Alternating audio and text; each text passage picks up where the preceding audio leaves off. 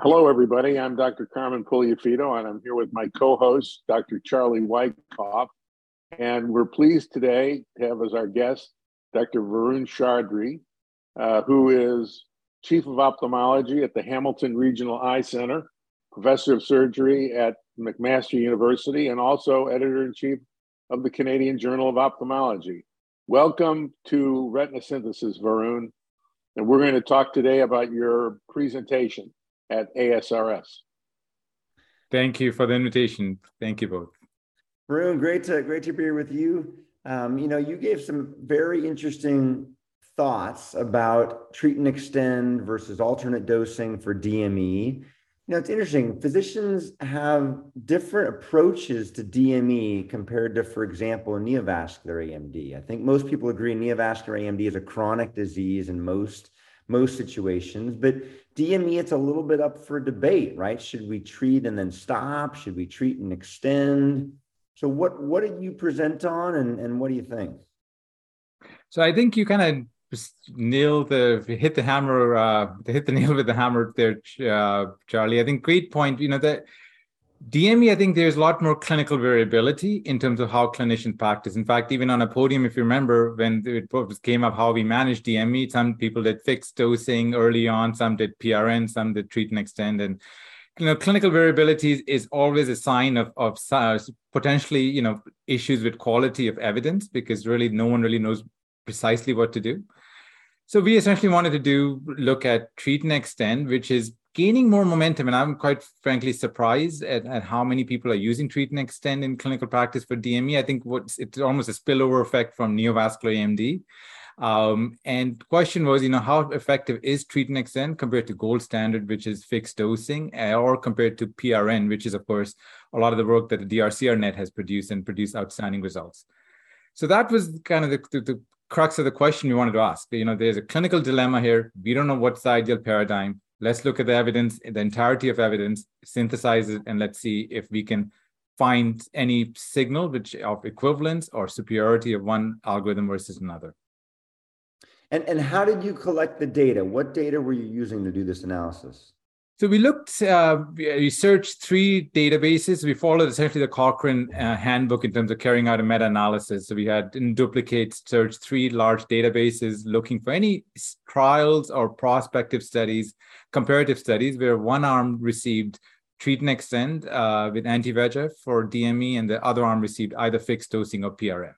And overall, we had about 22 studies, 8 RCTs. And we looked at a number of outcomes: year 1, year 2, visual acuity, CRT, CST, complication risk. We looked for patient-reported reported outcome measures like VFQ, which there wasn't much data on. So a number of different outcomes we thought would be of relevance to clinicians. And what was the typical algorithm for treat and extend? Great question, Carmen. So I think that, it was very heterogeneous and very variable. Clearly, Charlie was involved with TREX DME, leading that study, and their criteria, you had essentially your best CST that you could identify for the patient, and you were looking for change based on that, going up and down.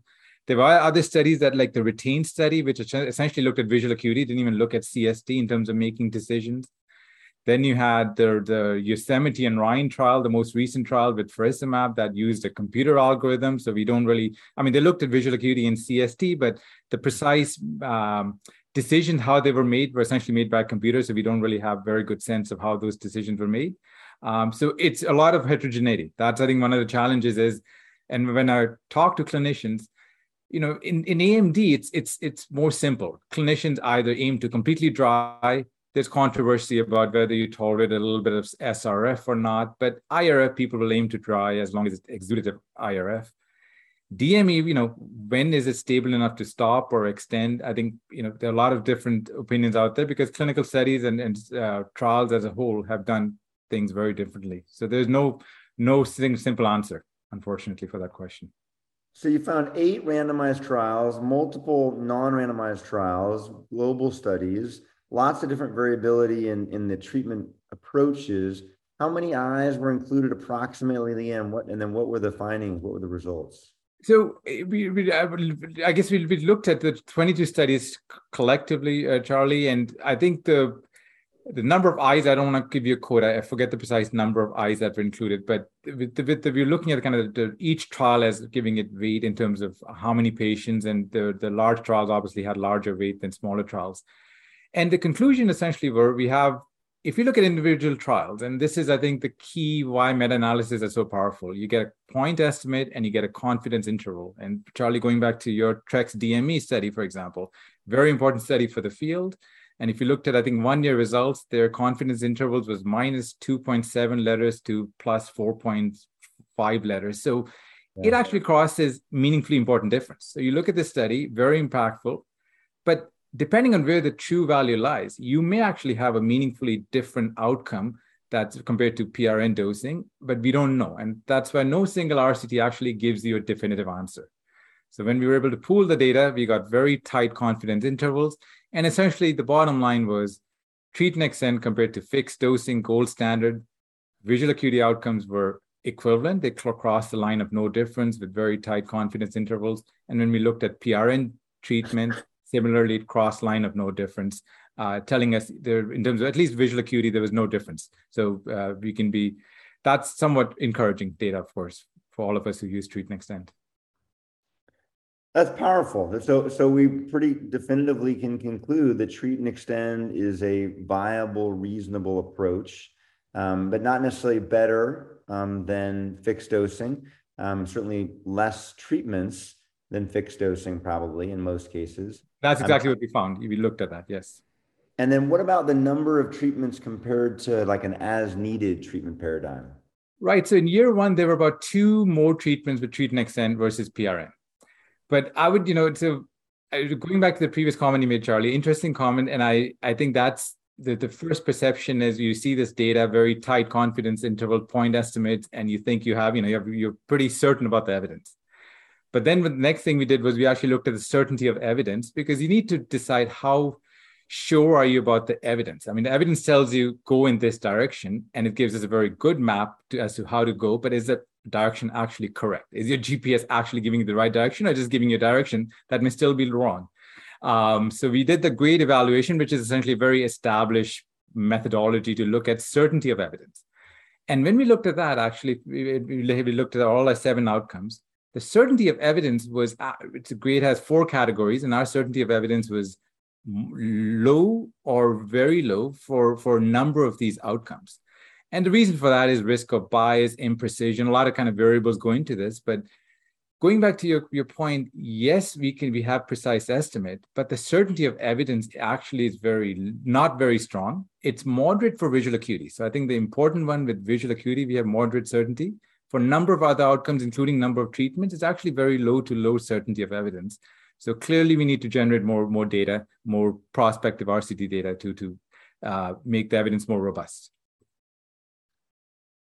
Fascinating. I think I'd broaden the next question, which is, Varun, there's a lot of people around the world doing clinical trials and interested in sort of advancing the field, but I think few do it in the way that you do it. And you've impressed me because you have a really good fund of knowledge when it comes to clinical trials, but you bring a unique perspective in that you understand statistics in a way that I certainly do not, and I think is underappreciated in the field, right? You're able to understand these really important statistical questions, and you've laid out now a series of presentations and publications about sort of these focused on these meta-analyses in a very robust way.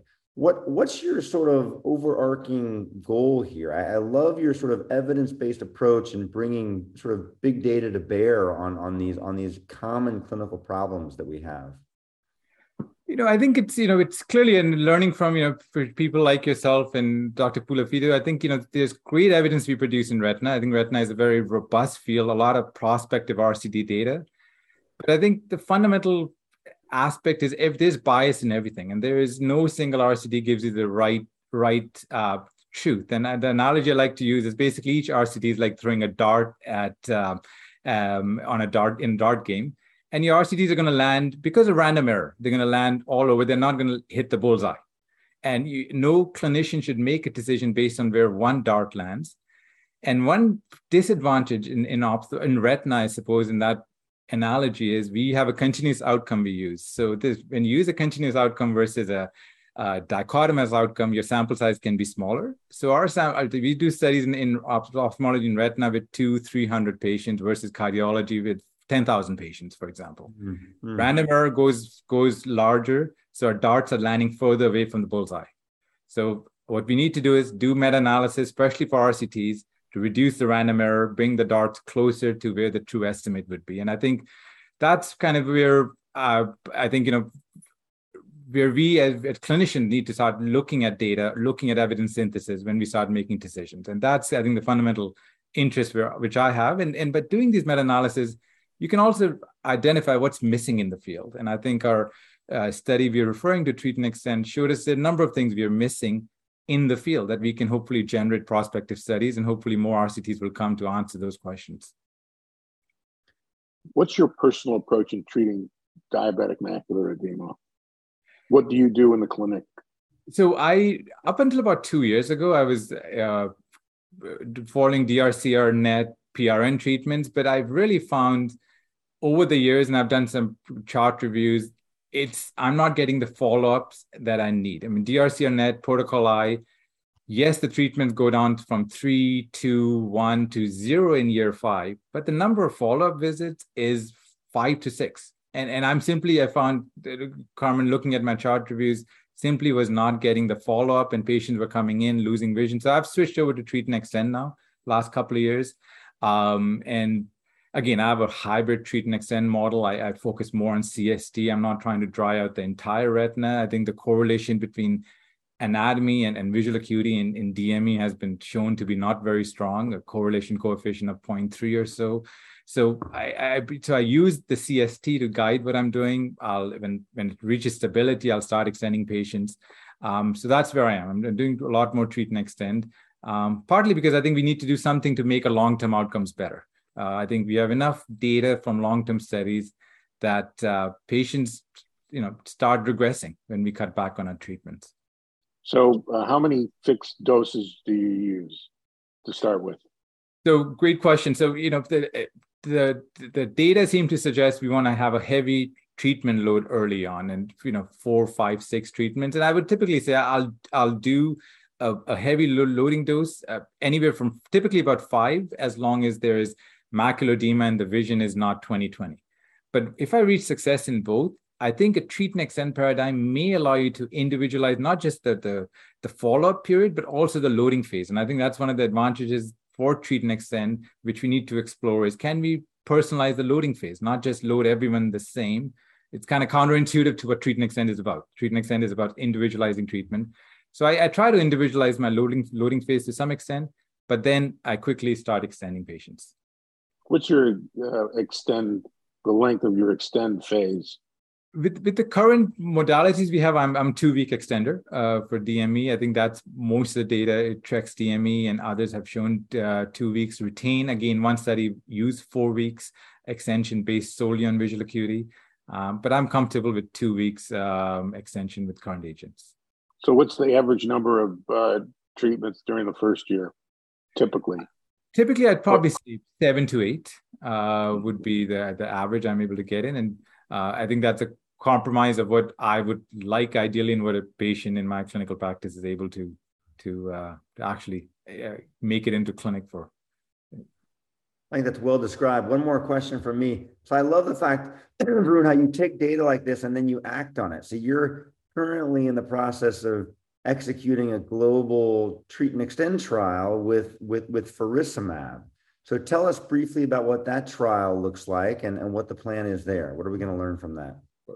Happy to, Charlie. And of course, want to thank you and my other steering committee members, Soba, Samantha, and Peter Kaiser, and Vastat. You've been all very tremendously helpful in putting this together. So this trial will essentially be a Treat and Extend study with faricimab, gold standard fixed dosing. I think it's a non-inferiority trial, and one of the key aspects of non-inferiority is you need a very strong control arm. So we have a fixed dosing faricimab arm and a Treat and Extend arm with faricimab, which we'll start Treat and Extending early on. We've defined criteria for stability in a loading phase. We'll do 4-week extensions. I think the other aspect of this trial, which is interesting, is our maximal extension will be 24 weeks. So that's never been tested in terms of DME extension periods. So we're going for long extensions to really make it practical, reduce treatment burden. And I think the other aspect of the trial is looking at a lot of interesting anatomic outcomes. So we'll be looking at non-perfusion. And Charlie, you're, of course, a big proponent of this as an important biomarker on OCT angiography, on wide field fluorescein, along with your structural OCT and other diabetic retinopathy severity score and other key markers. So it's a 2-year primary outcome, non-inferiority. And we are happy to have countries or sites in Canada, US, UK, and Australia as part of the trial.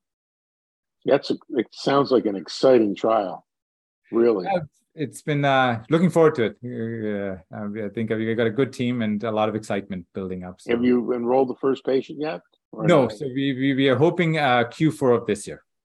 That's wonderful. Thanks. So it's been great talking to you, Varun, and we'd like to stay in touch with you here at Retina Synthesis. And this was a great presentation. Charlie, any final words? Thanks for your work, Varun. Very insightful, very exciting. Thank you. Thank you. Thanks for coming to Retina Synthesis.